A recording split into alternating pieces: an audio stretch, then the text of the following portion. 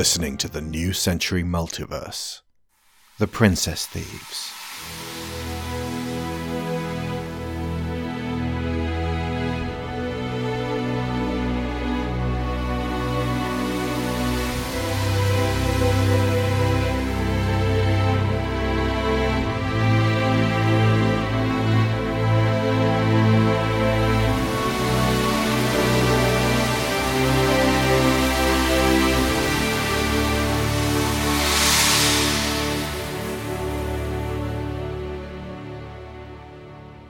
Chapter 13. The Empty House. You two really do make a delightful couple. You remind me of a fox being petted by a hippopotamus in a wig. Mortimer, we're underway in a few minutes' time. You ready to go? Got all your gizmos packed? The woman slid up beside him, serpentine and smiling, as she played with one of her braids, wrapping the dark hair around her deadly little finger. That's a little too close. It's close enough for what I have in mind. Consider having something else in mind then. I'm practically wearing you. I do look good on you, though. You look fabulous. That's never been an issue. What do you want from me? I'm curious. You didn't defend her when I said she had the dimensions of a river-dwelling hulk. That to me suggests either that you see her in purely monetary terms, or that you're afraid to show me just how deeply that smitten little heart of yours has fallen. She locked eyes with him. So which is it? Cash cow or turtle dove? What she represents, her title, her position, could bring a better life to so many. Ah, but she could bring a great deal of happiness to just you. And haven't you earned it? I don't know how many lifetimes worth of good work I'd have to perform in order to deserve. Shh. Just think about it. Living wild and free, with that smile, those eyes, those hips, and knowing every day you woke up together that you have a queen beside you that nobody else can have. Why are you so fixated on what I... Because an awful lot of my gold is riding on this royal hog being returned to her pen. And I don't want you screwing the whole thing up because you can't stop thinking with this. My gizmo is none of your business. Oh, but it could be. Consider your options, Robin. There are so many more appropriate girls for you out there. Girls whose lifestyles run parallel to your own. Girls who will truly understand what it means to be on your side of the law. I know, and I'm going to bring her back, just as we planned. That hasn't changed. Take your hand off my... Then you might want to consider hurting her. Badly. So as to leave her in no doubt that her place is on the throne and marrying that fine, upstanding Dwart lord. Do what you do best. Rob her of all affection for this life of the wild rogue she so clearly craves. Break her heart now to save her further pain. And get your head back in the business of robbing from the rich. Gwendolyn re-emerged from Merlane's hut with their companions in tow, to see Mortimer pressing Robin against the cart. The bounty hunter leaned forward, sliding a smooth neckline close to Robin's lips as she turned towards them, dipping into a theatrical bow. Majesty, your chariot awaits. Gwendolyn felt a breathtaking pain in her stomach, which twisted up and drew immediate tears to her eyes. Her teeth ground together as she glared at Robin, and she trembled uncontrollably, even as her back straightened and her head raised. Very well, then. If that was the stuff these thieves and vagabonds were made of, she would prove her material sterner. As the words came, they took out of her, like little souvenirs, the hopes that she had fostered in this remote and ancient retreat. Very well. Take me to London.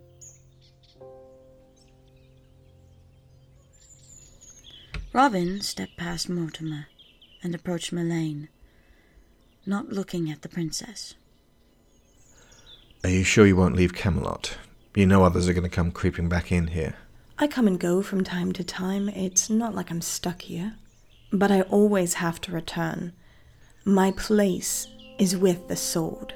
Well, until she's back on the throne, you might want to consider going wandering and leaving this place a ghost town. I'll consider it. But who else is going to look after the nag? Send him to stay with us in London. Not leaving. I'll fix him up on a romantic tryst with Carrots here. Had her already. Is this true, Carrots? Wow. Wow. Please take care, Marlene. Go. Be off with you. I shall be fine. Will I see you again? How should I know? I have 6 or 7 timelines actively playing out right now. In 3 of them we do meet again, in 3 of them we don't. In one of them we're lovers, but I have no idea what I may say or do in future to make that happen, and it sounds disastrous. You are one of the most extraordinary people I've ever met. Thank you for everything you've done for us. Nanny. You're welcome. Good luck in there. I suppose if I do have good luck, I must be on one of the better timelines. Are we done with all the temporal mechanics? My poor little brain is hurting. I'm not sure I understand much of this at all, but let's get this show back on the road. Violet, my bags. I handed them to the princess, and she angrily passed them to Robin. You can carry them. It will keep your hands busy.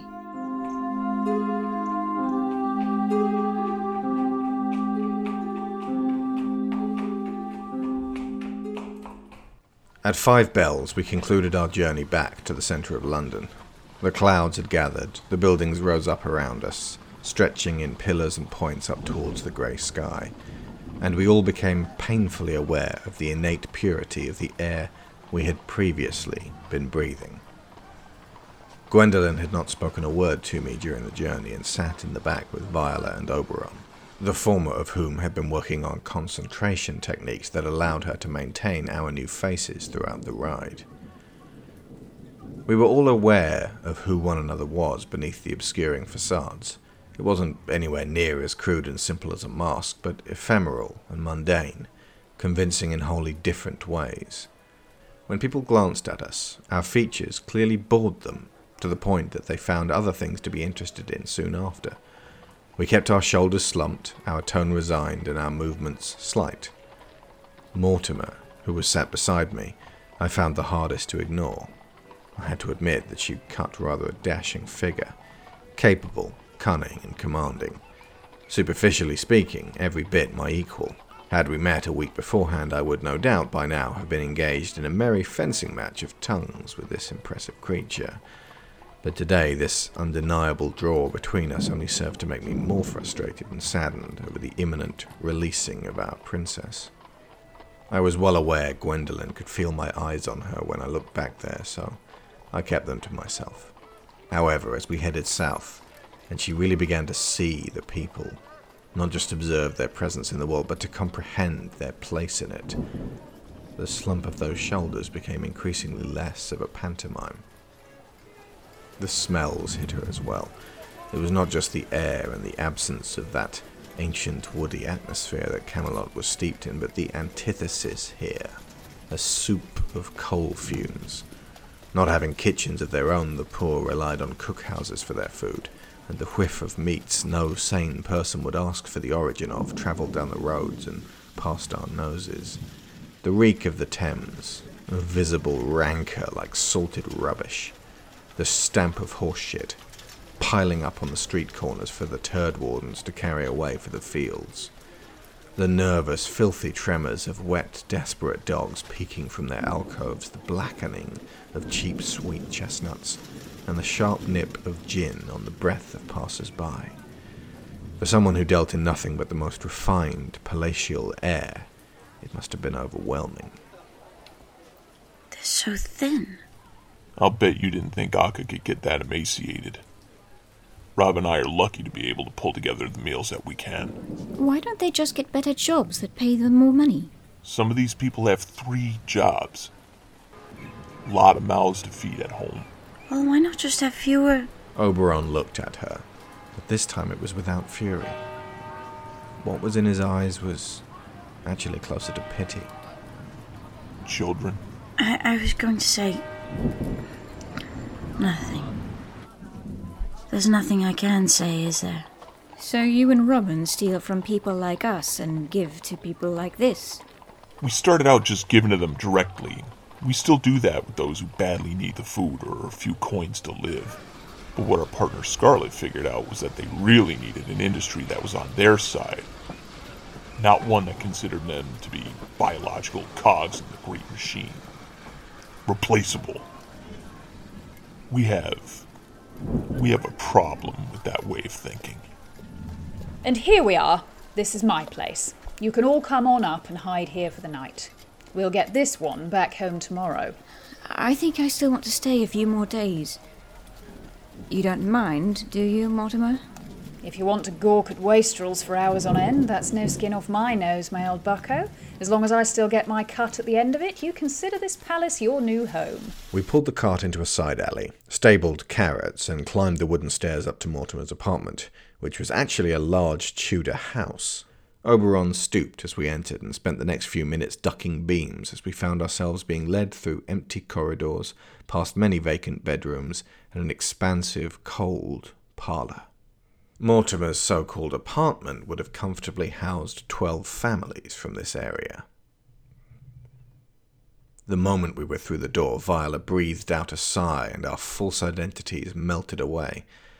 Without asking, she hopped up on the kitchen worktop and began raiding Mortimer's cupboards for sweet things. Oh, help yourself. As the bounty hunter conducted her house tour with a brittle smile, I took note of the lavish weapons rack in her well-stocked workshop, the dusty glasses on the shelves in her finely appointed echoing kitchen, the one dish on the draining rack, and the elegant yet redundant dressing screen in her master bedroom.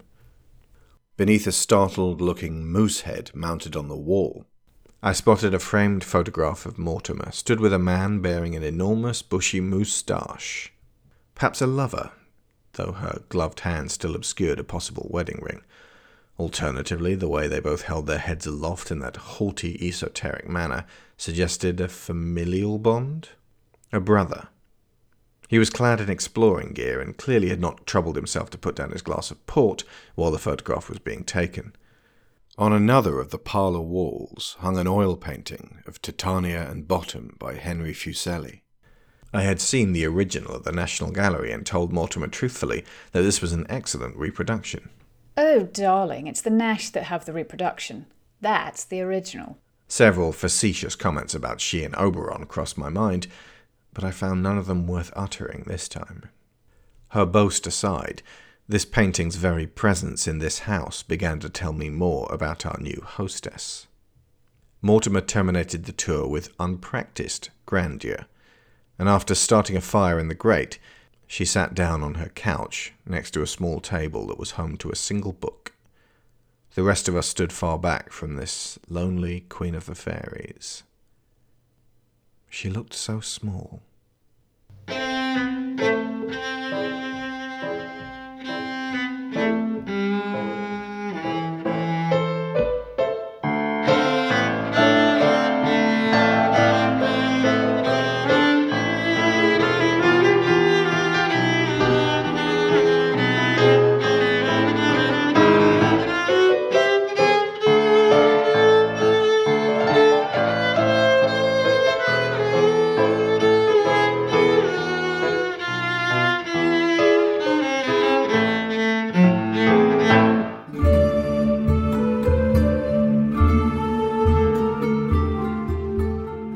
You have been listening to The Princess Thieves, written, edited, and produced by Alex Shaw, with a full cast.